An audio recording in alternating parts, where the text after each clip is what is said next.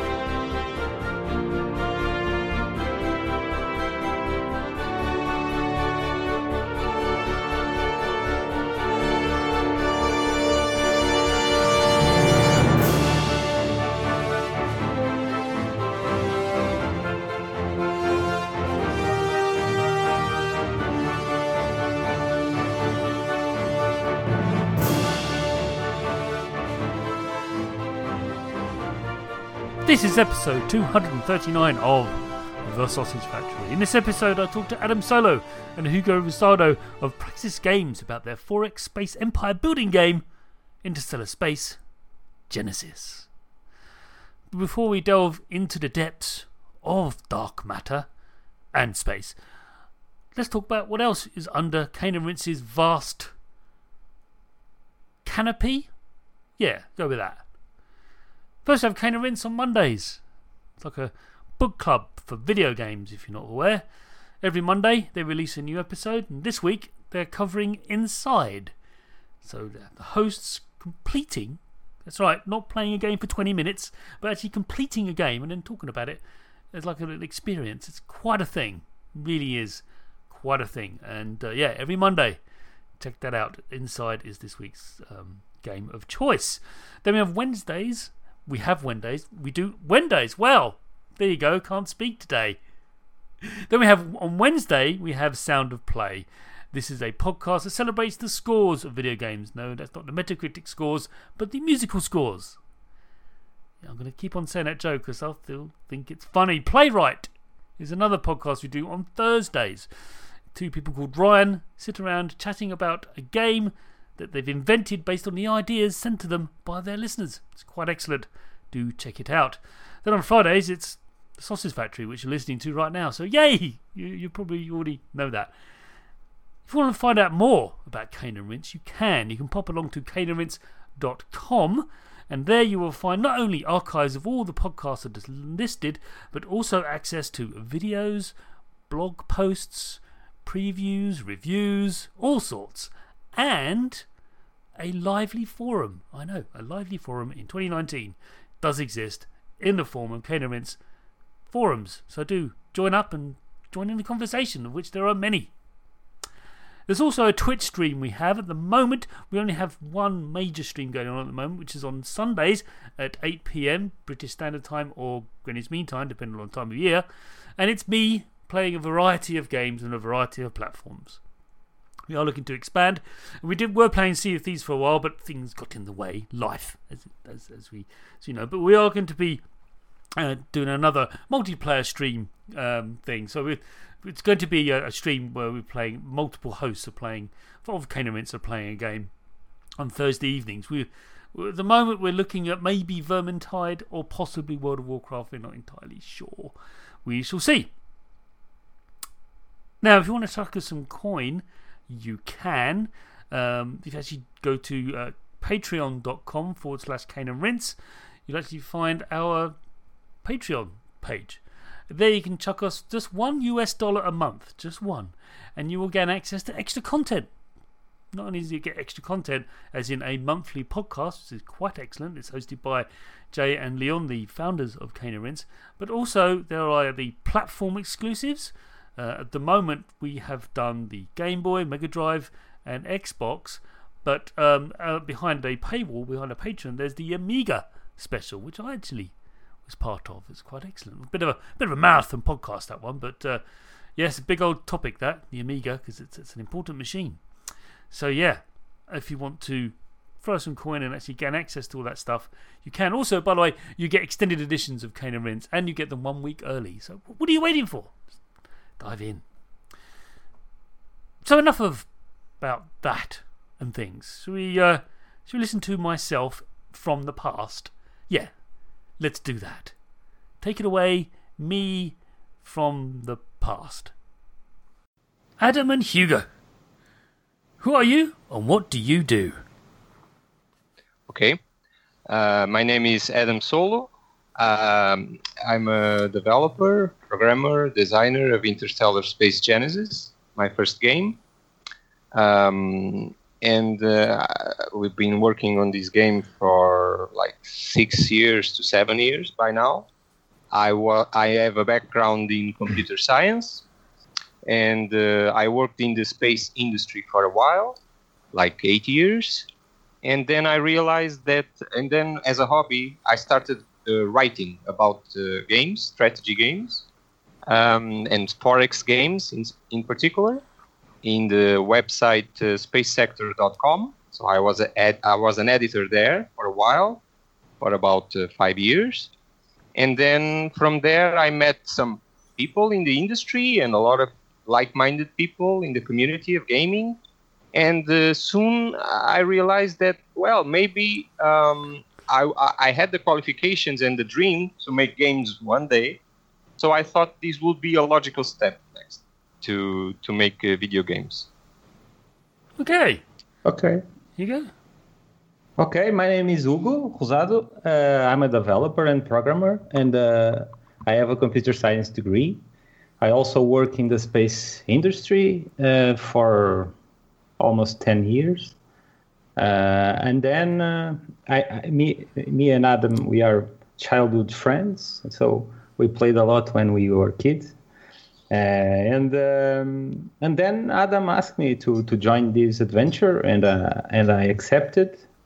And that's where we are now, reaching the release of the product, and that's it. So it's interesting. This happens sometimes. Is that guests somehow guess what I'm about to ask next, and you did it because Adam did a fantastic job of answering the question: how did you start making video games? Oh. Which is wonderful because it sort of flows. It was deliberately designed that way. So obviously, this is your fledgling, this is your premiere title, so to speak. It's your first, first game. So how have you found? Because you've been obviously working in science, are very complex. I mean, actually working in rocket science. That's not true. I know it's cosmology and other things. I get that. I'm just making a point. I'm sure rocket science comes into it, but it's more cosmology. I don't know. Maybe I'm wrong. But ground control systems. Oh, there you go. Satellites. Yeah, that kind of thing. Wow. Critical software, mostly. Yeah. So how have you found working in that environment versus the utterly free-form, pretty much creative side of things? What have you found exciting, and what have you found exasperating? Because because you've both given me an idea. So how have you found? How have you compared the two experiences? Yeah, well, it's completely different in terms of the work day by day. But it's interesting that what I learned in the space industry with my background in computer science and then there allowed me to gain a lot of experience in project management and in the programming. And so I basically I did a very different job there. I programmed, I did project management. So it's totally different. The creative process is not so much there. It's more you have to follow the script and you have to do what the client asks, and there's very little wiggle room to be creative there, at least from my experience. That's probably why I felt that need, or as at least one of the reasons, is that it's really a very rigid environment. It was great for a while, but after a while you see that things get repetitive and things get so... stifle your imagination a bit and creativity, and you start to feel a bit not trapped, but a bit not evolving. You start looking yourself creating. Doing the same stuff, and sometimes you need. And when these opportunities come up, we think a little bit. Oh, okay, so life is a little bit of this. Let's try another thing. Try a new energy, and that's why we are here now, basically. Yes. So it was a natural path, and then after some years, I think this happens with a lot of people. Yeah. After 8 years or 10 years in the industry, people get a bit tired, get a bit they want to try something different. And then as I said, when I started to write about games, I rediscovered, because I was playing games since I was 12. But then I rediscovered again, this is the other dream I had. One of the dreams was to work in the space industry. I achieved that. Yeah. I've seen it. I enjoyed it for a while. But then when I started writing about games, I saw, this is the other passion I have. And now maybe I'm ready to go in this new path now. And then the process is different. And then there's a lot more of a creative process there. A lot. It's undeniable because of the game design side of things. But then again, the project management part and the programming is there also. So it was great that we could take advantage of our experience and then apply it. So now I feel much better in my shoes and complete, in the sense that I can ally the creative process with the background I have and the experience, and I could see it to fruition through this project with all the knowledge and experience that all that benefit the project, and the project is much better because of that. And Hugo can say, but he followed more or less the same path. So. Yeah, and we keep we still in the space industry, space entertainment industry. Yes, we are still in the space sector. So we are still in the. Yeah, I mean, we're going to come on to that, because for me, I don't know about you two, but one of my favourite games of all time is Master of Orion 2.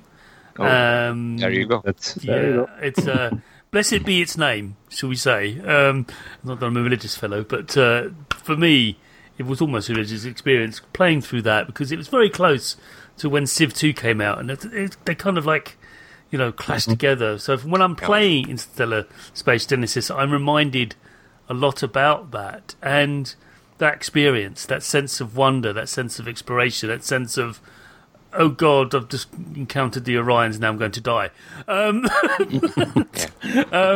Like in the bubble. You enter in the bubble. Yeah. Yeah, you just get drawn into this grand universe that it creates. So this leads me on to my next question. Really, is one I ask every developer, every guest on the show, and some immediately blurt out exactly how to answer this. Some go, I have no idea. But let's see how you get on, because You've entered the creative world now. I mean, you have a fantastic work ethic, obviously, because of your background in science and working in that very, very challenging environment. And you've taken that work ethic and moved it on to game creation, which is obvious with Interstellar Space Genesis. What is your biggest influences as creators, do you think? It can be anything, but it's a bit of a nebulous question. But as creators, what do you think is your biggest influence? I can take. I think for me, it's quite easy. It's really science fiction. Right. I'm really drawn to science fiction since I was a kid, and that really inspires me. So that is in the game, in the sense that exploration, that wonder, that harshness, that coldness, but also that wondrous space exploration, what lies beyond, that all comes from there. And that's why I love sci-fi games, space games usually, but all sci-fi, from Master of Orion or Alpha Centauri, another classic. So it really, for me, it stems from science fiction, and then things collide and merge, and so the other one is games. Games are really profound in my youth, since I was 12. So, and that had a huge impact in my personality, because I never stopped playing. Since then, I now play a bit less than I used to. Now that I have to program my own game, but so these lines intertwine. So the science fiction wonder, and the need and the enjoyment and who I am is about playing games and immerse myself in that world and lose myself in that fantasy. So that's my personal inspiration. And then, of course, there's the more tangible influences like books and movies and games. Of course, Master of Orion is the main influence for this game. We are also even pitching it as a worthy spiritual successor for Master of Orion 2. So, of course, that was a huge tangible influence in terms of games. So that's, for me, that's where it all came from. Yeah, for me, it's basically the same. So the influences are the same. The passion is the same for science fiction, movies, books, and TV shows even. And we get, for instance, for art creation, we try to get ideas from those places and try to create and try to use it in a better way. So, and that's it. We share the passion for Masters of Orion. When we were kids, we were lost in time while playing together, and it was they were fun and happy times. And that's it. That's more or less like Adam told about everything. Yeah, I know I'm chatting to you both here, but Interstellar Space Genesis had me, losing hours. I'd sit down at about sort of like, 9 p.m. and go, oh, I'll get an hour in. It'll be fine. That's great. That's great to hear. 1 a.m. Yeah. 1 a.m. Yeah, it's a very good sign.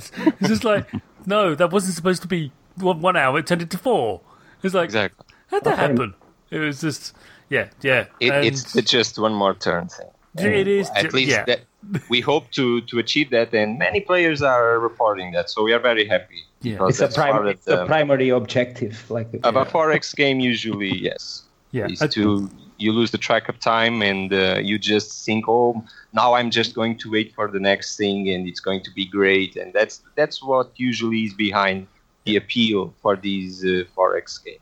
These little milestones, like just let me build the starbase, then I'll be fine. Yeah, I'll turn it off, and then I'll show them that I have this big shiny new ship, and I will send in commission to the battle, and I will get my revenge, and then the player, as you see, starts to create these stories. Yeah, the game really is sandbox in the sense that the player creates its own stories, but it works in this sense that the anticipation and what you are going to do next, and you start to imagine that you are going to do a great battle and all that. So, and then you're playing with your own toys and designing, and then you send them, and then they go to fight with the stuff that you chose. So all these, I think, is the big appeal of a 4X game. Yeah, and you can name everything, which is great. Yes, that's great also for the story part. Yeah, it was important.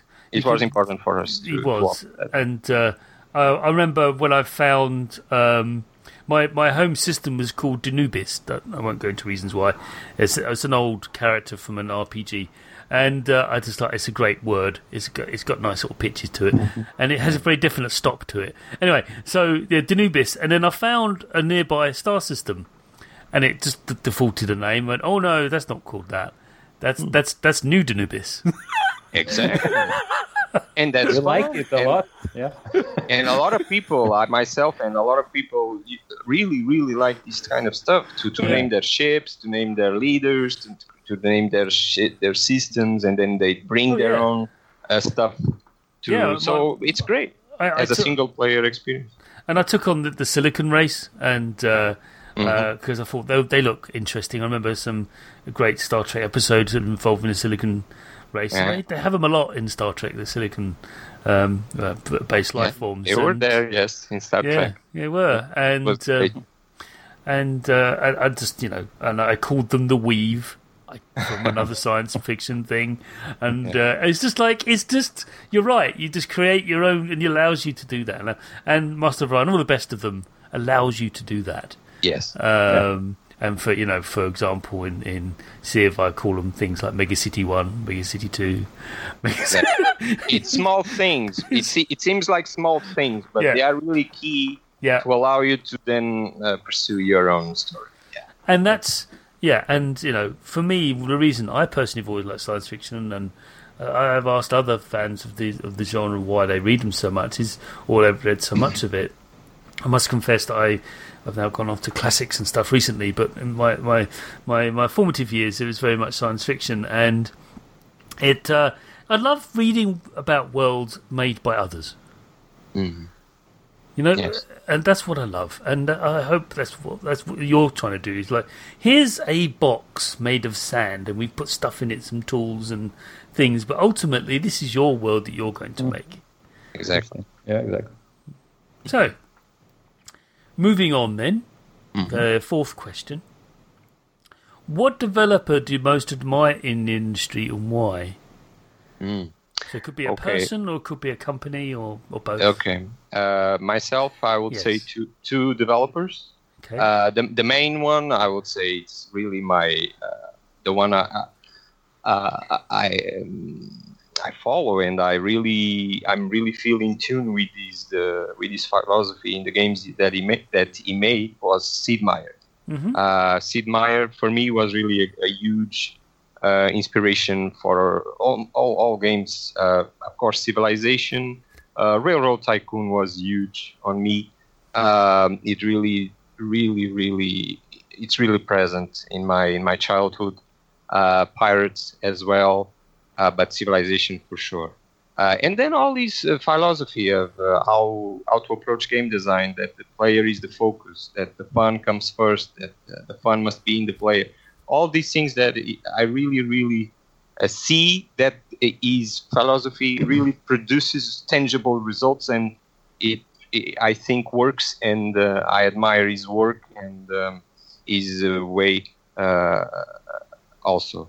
So I try to always follow his work as much as I can. The other person is younger. It's the next generation developer is Soren Johnson, that worked in the Civilization 4. Also from the same company as Sid Meier, Praxis, and I admire him also by the work that he has done, and the approach, the style, the open style, the transparency, all that. I see myself also in Soren. So I would say these are the two players in the games industry, and in this case designers, that I appreciate the most.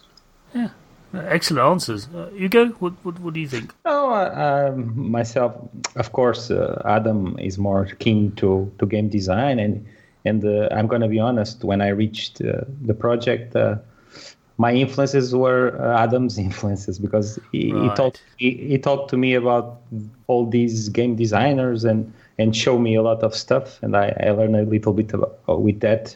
But of course, Sid Meier's it's one of the. After all, is the games I've played when I was younger, and that's all the influences that I love. So that's it. Yeah, I have very fond memories of playing. One of my favorites is Colonization, which not a lot of people talk about. But Colonization, nice game, really good game. I think because it deals with the actual act of European colonization of North America, which is a touchy subject. Of course, yeah. I know. Speaking of, we understand that. Also for us, we completely relate between the two. Oh yes, because we both, as nations, went off and did stuff, which we're not particularly proud of. To put it mildly. And there is actually a board game I play called Colonial, and you can actually play each nation. The European nation. It's from 1610 to about 1890. That's the period it covers, a very interesting period in the European history. And you can I have played as the Portuguese. Sorry, and and the Portuguese they've colonised everything first. Yes, we go first, but then we don't. We usually are not very good at keeping stuff. Keeping then you come in. Then we come in, and then you're very good at that. Oh, see, we can laugh about it now, because we have to, right? We have to. Right. Yeah. And because, we all look at it, and now we spent the last 60, 70, maybe 100 years apologising. So, really sorry. We still have Madeira and Azores. It's not bad. Yeah, we've got the Falklands, so... Okay. See what I mean? We're laughing because we have to, and we're Europeans, and it's lovely. Yes, of course. But, just the... And we have it because there were only birds there. So yeah, that's true. It's true. So, but no, great. I mean, I remember playing it on my Amiga because I had an Amiga. It was an Amiga. Mm-hmm. Yeah, it was on the Amiga. Yeah, and I had a great time with it. I'll never forget sending off ships, ships of war, privateers. Privateers. There was another I think it was for PC. Was Gold of Americas. I think Gold of America. I think was for PC, but I'm not sure. Right. That's also in that time. It's also on that time. It was great as Spain, as Netherlands, the usual suspects. For the English. Yeah, the Dutch. The Dutch, they did stuff too. Yeah, they did. They were there. The money part. Yeah, trade. Business. Trade. Fencing. Anyway.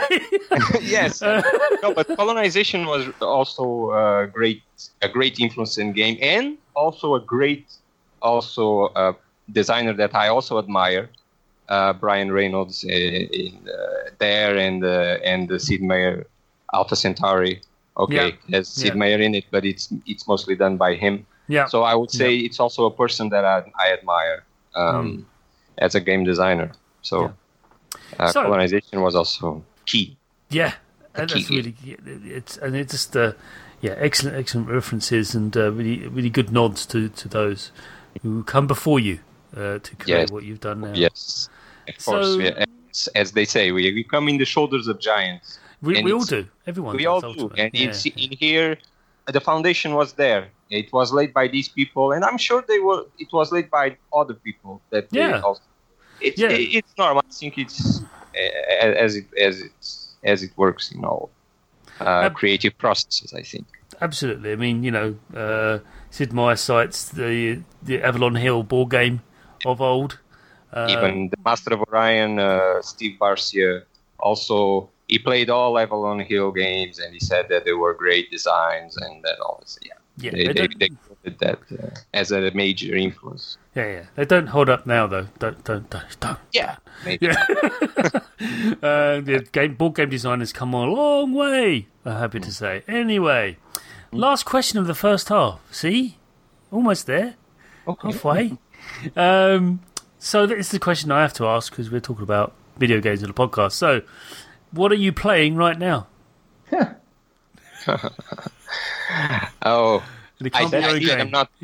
just playing my own game. Yeah, and even when I can, it's incredible because there's so much stuff that goes into this. But I have to say, and this is completely honest, I enjoy playing my game, which is, I think, quite interesting. Because because I know how the thing works, but still I can. Maybe you have heard this from other people, but the point is that the premise is that you really can lose yourself in the game, and I can play. I was not expecting this so much that I could play my own game and have fun, but I do. Yeah. But it's when I can, and I should even play more. But of course, it's always associated with the task itself, so it's not pure. So really, I would say, to be honest, I only played my own game for a while. There really wasn't an opportunity to play other games. Okay. Do you have any plans to play anything after it's out? Most developers, or we can talk about this. Any things you're like, I need to have a go at that? Anything that piques your interest? That I'm now aspiring to play. Yeah. I don't know. I'm seeing in this space or everything, right? Doesn't matter. All kinds of games. It doesn't matter. I'm not really anticipating much right now. No new game that I'm really anticipating. I think it has to do with you're so focused and so lost in your own project that your soul is so much in these because we have no choice. It's just the two of us. These games are probably the biggest you can get after maybe a massive multiplayer real RPG or something. So it's we're really all in at the moment. So I'm after these, and when we start to, and we can talk about that when we start to thinking about the second game and about expanding this game, maybe we'll have some time to relax and then. Okay. First, we need time to search for a game. Yes, first that. Then we choose one. Well, I would recommend one if I may. It's nothing. It's not a 4X game, which is perfect because you want something like I'm going to use the phrase palate cleanser, right? Okay. It's an awesome game, and made by one man, but I mean, he's guested on the show. That's why I mentioned it. The game is Hell is Other Demons. It's on the PC and the Switch. It's great. It's just really, really fun. Can you repeat? Sorry. Hell is Other Demons. Okay.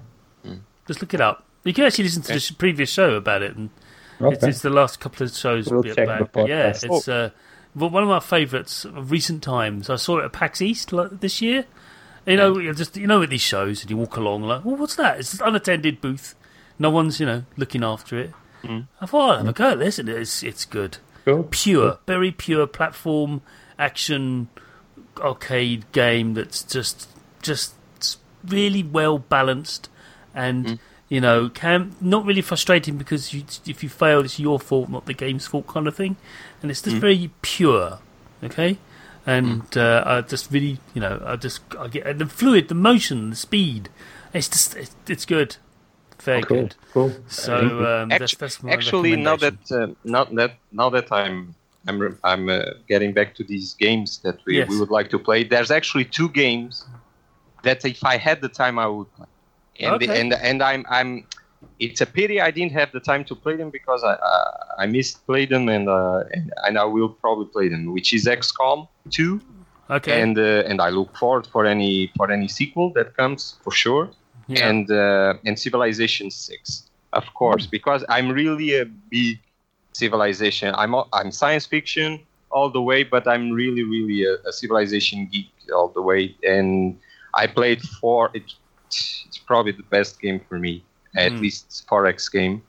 And then 5 was great also after a while. And I didn't have the chance to play Civilization 6. And not XCOM, and I simply loved XCOM 2012.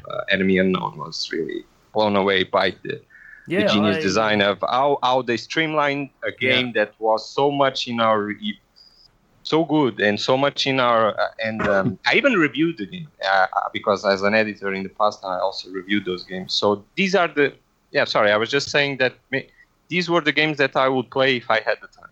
XCOM 2 and Civilization 6. Excellent. Yeah, a new expansion come out for 6. And a new expansion coming, and probably some expansion more for XCOM. Yeah, these games are like this. They keep expanding because they are really tough and big, and and the people expect that the game is okay when it releases, which is not different in our case. We know we have an okay to good game. I know because a 4X game is never that good or great at release. No. It is complete. Our game is complete, but it will get better because that's just the nature of what the 4X. Yeah, once you release it to the wild, it's no longer your game wholly. Yes. Also, a lot of people will interpret their own way, which leads us on neatly to the second half of the show, where we delve deep into interstellar space. Genesis. Awesome.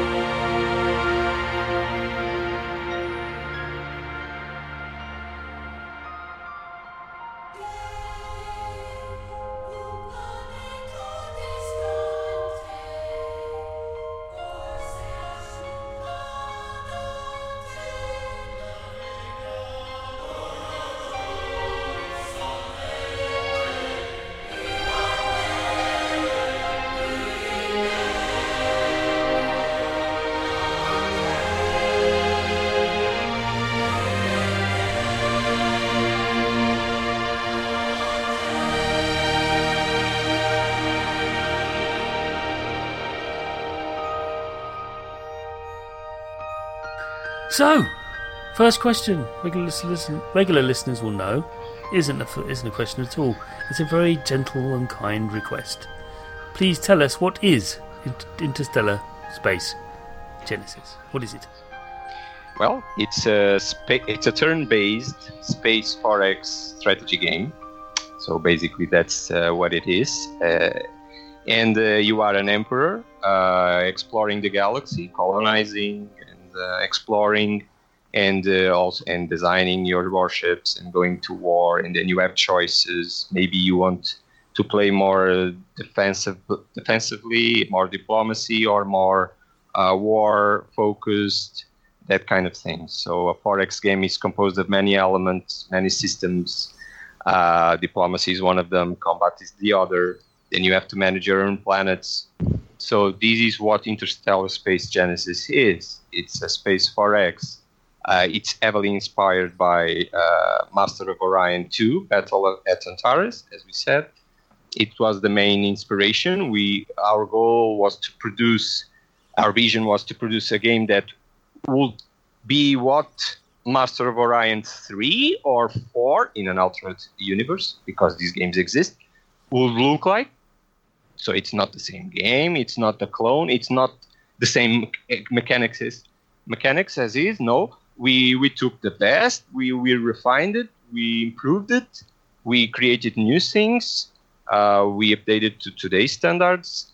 There was a lot of demand for this type of game. Of course, in 2012, the demand was really, really high. A lot of things have happened since then. There were a lot of games released since then. So, so the demand is not as high as before, but it's still there because, in our opinion, our game, our Space 4X is different in the sense that it offers what we think are fundamental aspects about these Space 4X games that we have not seen fully in any other game released since. And so that's our take, is to pick the formula, improve it, bring it to today's standards, bring new stuff to the table, improve it, but keep the fundamentals. And these fundamentals were really, really important for us. I can discuss them in more detail if you want. Yeah, and we're about to. But it does feel like putting on a very comfortable jacket when I sat down to play it. Mm-hmm. I thought, oh yes, these are elements and aspects that I'm familiar with.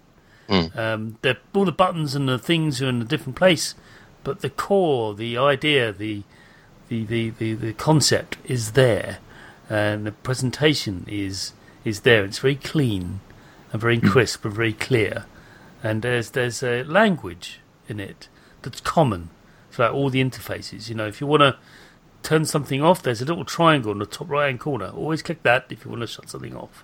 It's just very subtle. It's a little thing, you may think, but I think it's an important thing because the language being used, the interface, has a commonality to it.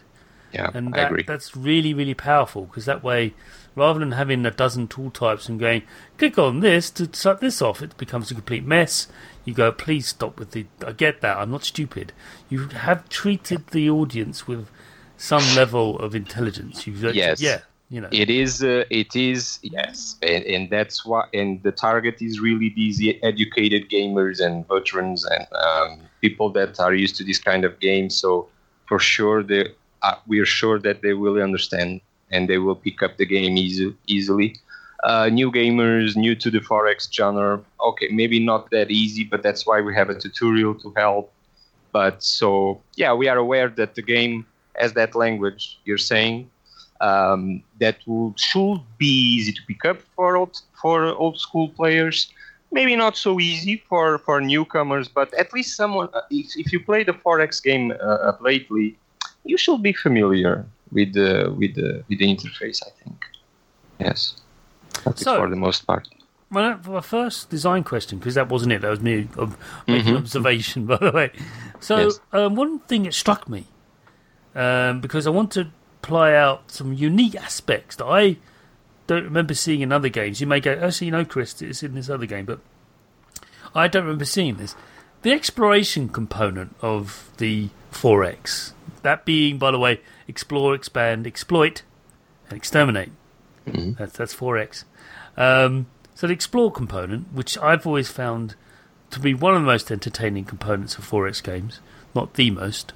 In Interstellar Space Genesis, that can be done remotely. So you basically have sort of observation of people searching parts of the sky from the homeworld, just examining it. And this is an action. This is a thing that you can tell people to do. To have cosmologists and just actually looking. Astronomers, sorry. Mm-hmm. Astronomers looking at the sky to actually with incredibly powerful telescopes. How did this come about? Mm-hmm. Well, this is probably one of the first set of mechanics that we conceptualized as key and interesting to explore, because it was something that was not done before, and very little since then. Probably, I'm maybe only in a game I can think of, and not the same. So it was important and interesting, I think, because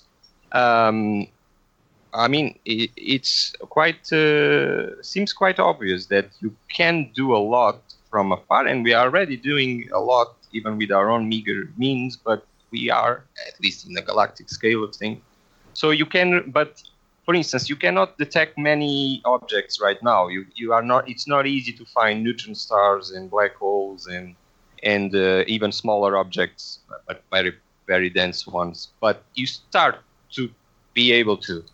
So in these games, usually no, the galaxy is already shown to you, and then you just go there and then you search. And so we saw an opportunity to create more depth there, more decisions to make, and that are not opposed, but the contrary, they're complementary in the sense that you can decide to be more, as a narrative aspect, I want to be more introspective. I want to be here alone and I want to explore remotely. So that's one aspect. Or no, I prefer to go and with my service ships and with my other ships, and I want to see what's there directly. So you can choose some between the two. And we think it's fun to discover new objects as you go, because the exploration was always one thing in 4X games that, as you said, it's probably one of the best parts of the game, but it really ends fast, because then the map is explored and there's really not much else to discover. So we saw also that opportunity to bring exploration to the middle game and even to the late game. So in Interstellar Space Genesis, you are discovering new rogue planets, for instance, very tiny worlds in the deep space by this remote exploration. Because imagine, if you have a survey ship or a ship, where do you send it? I mean, to find these objects, you have to have some means to a broader range of scanning to find potential targets, and then you can send them there to know more details. So that's the thing. The remote exploration gives you options to discover objects or to learn more about them in time, or then you can just discover them, move on, and then you send your ships. That can be survey ships. If there's survey ships, they will discover everything about the object. If they're not, they discover something more. Maybe there's a monster there. Maybe there's a wormhole. So it's a lot of I think these work quite well, this remote exploration mechanic, because of all these things. Allows you to discover things throughout the entire game. It gives you options. You don't need to go right away. You can mix a bit of remote and a bit of ships going, because going to space is also dangerous. You may lose your frigates, you may lose your ships to space monsters, that sort of thing. So I think that was it. There was an opportunity there. We think it made sense. It improved the exploration side of the game, we think, immensely, because it's very satisfying, I think, to find a rogue planet very late in the game that no one knows, because this is the thing you discovered, but it's only you that discovered the object. So you may put a base there, and then nobody knows. And then you send your ships there, and then you may launch an attack from there, maybe, or you hide people. So I think it helps with the surprise. So there's a rogue planet there. I didn't know, and Now these guys have a good base there. So I think this helped create more dynamic to the exploration side of the game. So we are very proud of that feature. Yeah, I think it's ingenious. It seems makes easy, sense. but for some reason it was never done. No, But, it makes sense though. it makes sense. You would actually, you wouldn't send ships off to a star going, I don't know, find something. There might be something there. Who knows?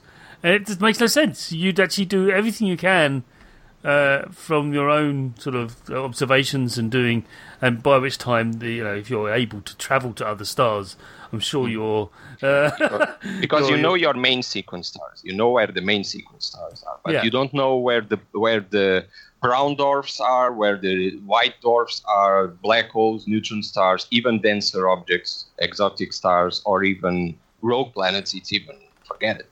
You don't have the means to know, so you don't even know where to send your ships to find them. And these worlds are unique in the sense that they have unique life because they don't benefit from a nearby star. So we try to inject as much science in the game and at the same time increase the depth and the fun of the exploration. That was the driver for that feature. Yeah. So, next question then. I've noticed there's a tendency for specialisms or specialist aspects or trends to be promoted in various aspects of interstellar space genesis. Mm-hmm. And you could become knowledge, for example. Your race can become one of the three sort of branches, or you can do all three at the same time. You could spread out, or you could actually focus on one. And indeed, when you actually have your science and your progress, your research, that can take branches as well, to the point where you've taken this branch now, you can't actually research any of that kind of side of things because you haven't gone that way in your research. These specialists, and also planets become specialists as well, like they can do civil engineering works, or they can do production and that kind of thing. And leaders as well. Leaders can do that too. Mm-hmm. Are you worried when you're developing these specialisms that you're actually ultimately limiting the player's options, or are you enhancing them? Basically what I'm trying to say is, how did these come about, and also how do you prevent you're basically railroading the player into a certain direction? Well, but I have to say that the objective is exactly to prevent that from happening. Because if you don't offer the depth of choice, you really are railroading the player to always go to a certain path of research, or you always go to the same planets and do research in the same sequence. And so these choices bring flavor, bring diversity, bring story. So you can create your own story. This time, maybe I'm going to focus on adventure. I'm not going to more on leaders, diplomacy, and not so much on the money aspect, or not so much on the knowledge of research faster. So all these allows you to have many roads that you can pick that will hopefully, and I think do offer a different experience each time, because replayability is really at the core of a sandbox game. Like this, of a 4X game, replayability is key to keep you engaged in the game. So next time, maybe your leaders will be more specialized into spy skills. Next time, maybe they are more devoted to more war-centric skills, and the colony can focus more on producing ships or on producing buildings. And on the culture, you can decide where to move on with the lever, more or less, your empire in a different direction. So I think this works. This is done to give the player options, flavor, as I said.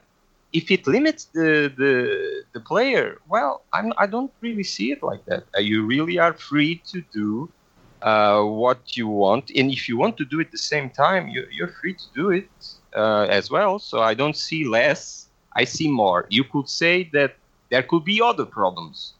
Like burden of choice or paralyzation in the sense of many choices and what do I do, etc. But we were careful to not go too deep on that. So there are options, but there are not too many, and they are mutually exclusive, some of them, but some are not. For instance, in the research, you're not deciding one path in favor of the other, only the order in which you do things. So to your question of if it's limiting or no, in my opinion, it gives the player options and more and different ways to play.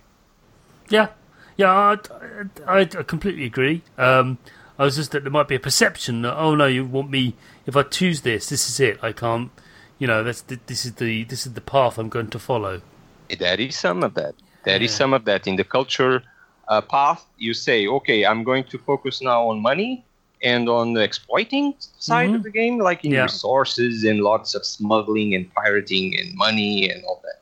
Yes, you are committing. In that session, you are committing, I'm going to be a tycoon this time. I'm going to bring a lot of cash, and with this cash, I will bring a lot of leaders, and I will build stuff fast, and I will have a lot of money. So to build all these things. On another game, but that I think it's appealing for, at least from my perspective, to then on the next game you go in a different direction, and you try a different thing, or you balance your choices across different areas. So there are some mutually exclusive choices. For instance, when you find the strategic resource for the first time, you have to make a choice. Like in the sense, do you want to pursue a more peaceful technological path or a more militaristic technological path? Okay, you are giving up one side of the coin, but it's this game, it's this story, it's your choice, and you can do always the same choice. You see. So I don't really see it as a limitation, but as an empowerment to create more stories. Excellent. Yeah. Perfect, wonderful way to put it. It's replayability. This story right now, story right now, you're becoming a warlord. That's your thing. Mm-hmm. You can do it. And then the other time you'll be this benevolent, tree hugging ruler. That's You defend yourself. You are very good at diplomacy. You have ways to choose perks that give you advantages there in diplomacy. So everybody likes you a bit more. You like it that way, maybe because you just like to explore and be friendly, and then you win. That's the thing. The game offers you a way to win peacefully, and or not. But you can choose that path, and it works. You are friends with everybody allies with you, and you win. Or the other guy, you have also some decision there. When the Galactic Council comes, you may vote for the guy, or if you are the powerful one, he will vote for you. So there's different ways you can play. Space combat. You can't talk about 4X space-bound game without looking at the space combat. And I found that it's actually a turn-based thing rather than real-time. Some games choose a bit of hybrid of both, or it's sometimes it's quite interesting how each. Yeah, there are many aspects. Yeah, there's many different ways of doing it. Why did you choose the turn-based? Why did you go with that? Personal preference, I think, also. In the sense, but because of why, I would say because I really value these games for the leisure pace that they offer. In the sense that I will do things at my own pace. I like to take the time to tinkle and to tinker with things and to play things with time. And I really like to do my move and then see what the AI does and counter that. And so I really prefer turn-based to real-time any day, not only on the combat side. Also, the inspiration for us also was turn-based combat, not so much because it was the inspiration, because we really liked it. Master of Orion 2 combat was great at the time, and it still is, and it was the main driver and main inspiration, even gameplay-wise. The combat is probably the part that is closer to the inspiration of Master of Orion 2. But yeah, the turn-based comes from there, from doing things at your own pace and savoring the experience. Okay, now I'm going to fire the weapons I want at the shape I want, and I want to see the feedback and enjoy the spectacle, and then I move to the next ship, and then I see what I can do next, and then the surprise to see what they will do. It's completely different from a real-time experience. It's really they are really completely different. I cannot say which one is best. I mean, some people prefer it real-time because real-time has other things that are more advantageous. It's more cinematic, it's more realistic, it's more fun in some aspects. So it really depends on the type of person you are, where you're coming from, the games you like to play, if you like to take your time, if you're more hands-off, if you're more hands-on. If you're more hands-on, usually you are more into turn-based. If you're more hands-off and you just want to watch the show, you're more into real-time or cinematic. I mean, there are even Forex games that don't even offer. You cannot even give orders to your ships. You just watch. So there are lots of people in the genre that prefer it different. This is our preference, and that's why we did it. And it makes and I can add that my personal opinion is that it makes sense in our game. Taking in consideration the strategy layer, it makes sense to have the same pattern in the combat. At least for me, it makes sense. But that's my opinion. Well, there are games that mix the two, and they work. But I'm saying my personal. Yes, sure. I was just adding that there are many types of people, and you have real-time everything, you have turn-based everything, and you have real-time combat and turn-based strategy layer. And you even have different types of turn-based. You have turn-based I go, you go, like us, and you have turn-based I go, we go. And so there are different ways to do that. But yes, we prefer it. It's more our style, and it's more focused. And it was also one of the fundamentals I was talking about, that we really wanted to get turn-based combat right. So, and that's a great response, and I really, really enjoy it. I'm a big board game player as well, so you know, I love Twilight Imperium and stuff, so I'm all for turn-based, although that happens simultaneously, oddly enough. But my last question, this one I really thought long and hard about asking it because I didn't want to ruffle your feathers, but I have to ask it because it's the elephant in the room as far as the 4X genre fans amongst us have. How do you believe Interstellar Space Genesis overcomes the problem of the mid-game experience? So, just to be clear, the audience that are not familiar with this problem, you start the game, you build up your empire, then you reach equilibrium, at least you think you do, and you actually find you've lost your engagement, you go, okay, well, now what? It's that problem. It happens what is known as the mid-game experience. So, how do you think? What have you done? Without spoiling too much. No. But what have you done to address that? One obvious one, and it really works, is what I said about the remote exploration mechanic. So the exploration mechanic and even the ruins you explore can really be game changers.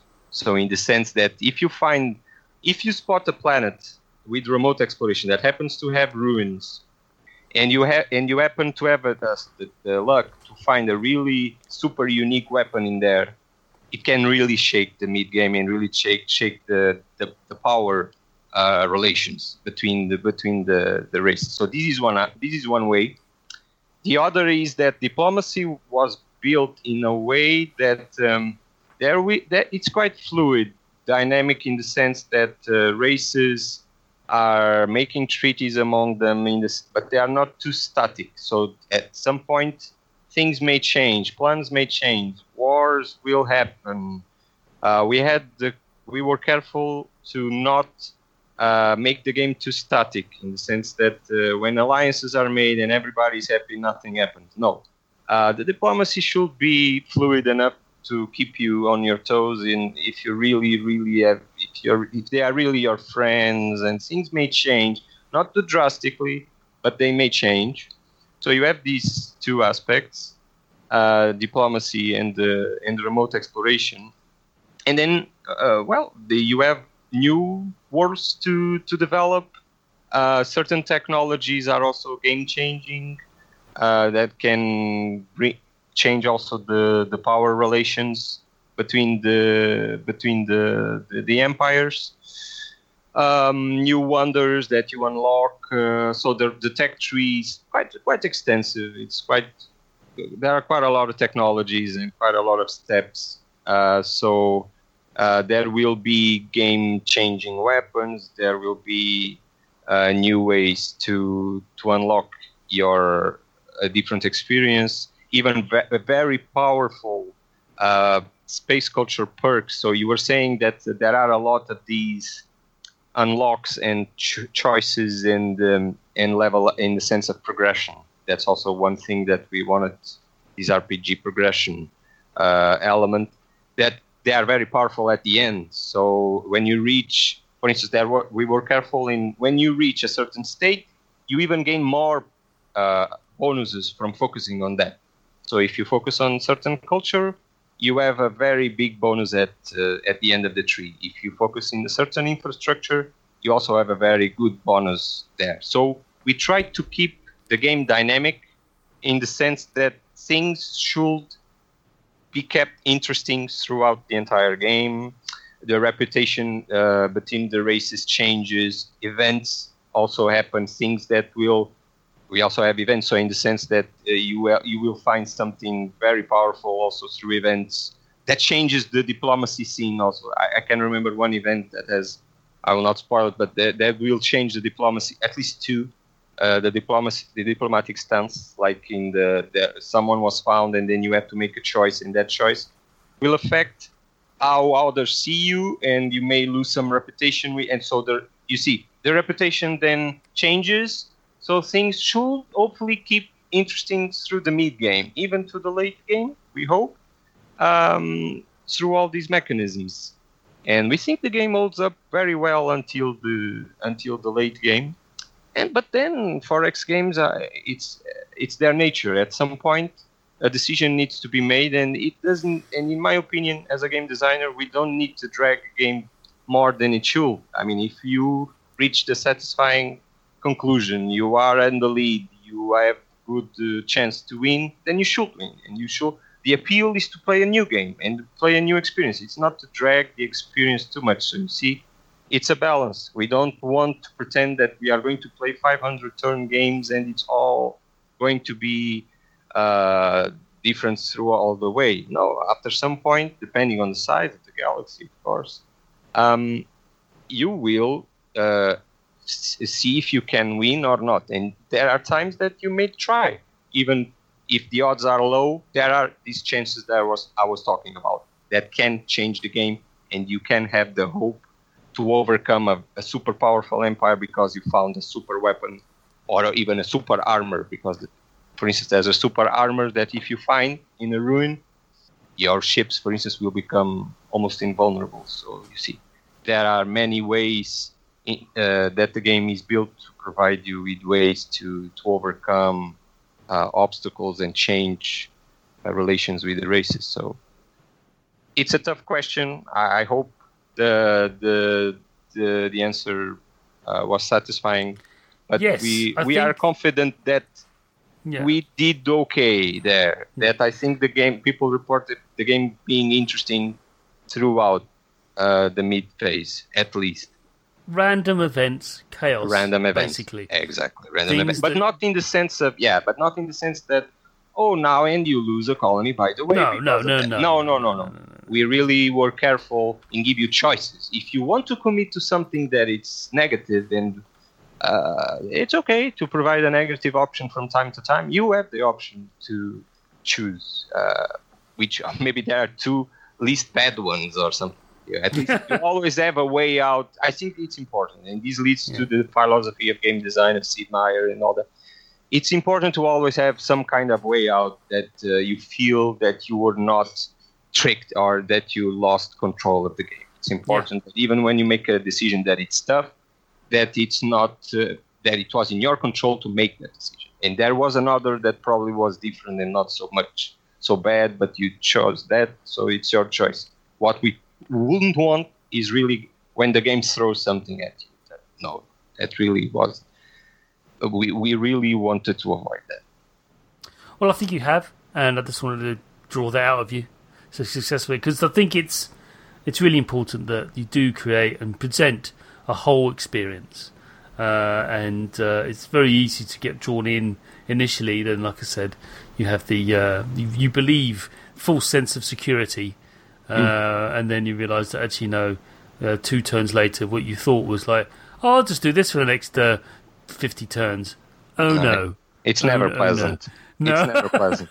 And I was forgetting about the espionage. Is also another element that can shake things in the game, because you can destroy important assets. For instance, when you invade, there's a star fortress there that you think you are, even yourself or the AI, that is well defended. Well, look again, because the saboteur is going to destroy your star fortress, and things can change a lot with that. You can bribe leaders, so they have a super leader, but you bribe them. So you bring it to your cause. You can steal powerful technologies, and you can frame other empires. So it disconnects to the thing I was saying, that the diplomatic stance is not static. So if you spy and you keep framing the same race, that race was pleased or friendly, but at the third or fourth event, they will break their relation, and I think this brings a lot of satisfaction. So when you do things and you see that, I have control and I have options here. This game is not done yet.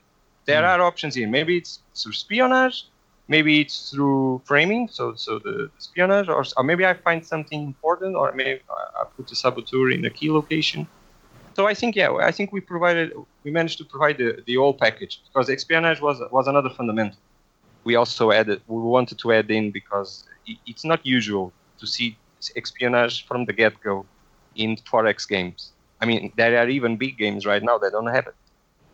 So there was another fundamental that I think is key. People are keen to have this deep cover and these covered actions things. So I'm very happy with the product as a complete product. As I said, that I think it's an okay to good product with our feet in the ground for a space for a 4X game launch. We are happy with the product, and it will just get improved with time. We have 2 expansions planned, and several DLC also on the way. So the Interstellar Space Saga will continue. This is just the beginning. Yeah. Well, Adam, Hugo, it's been fantastic having you on. Thank you so much for sharing your experience with Interstellar Space Genesis. It's by Praxis Games. And when is it out? It's very soon, isn't it? This Thursday, 25th of July. 25th of July. So we're recording this in the past. By the time you listen to this, the game is out. It's Windows, PC, and any other platforms? Forgive me. It's just Windows PC at the moment. It's Windows PC, we have plans to eventually port to Mac and to Linux. Yeah. But that will have to come a bit later. Yeah. Cool. We have to get the things.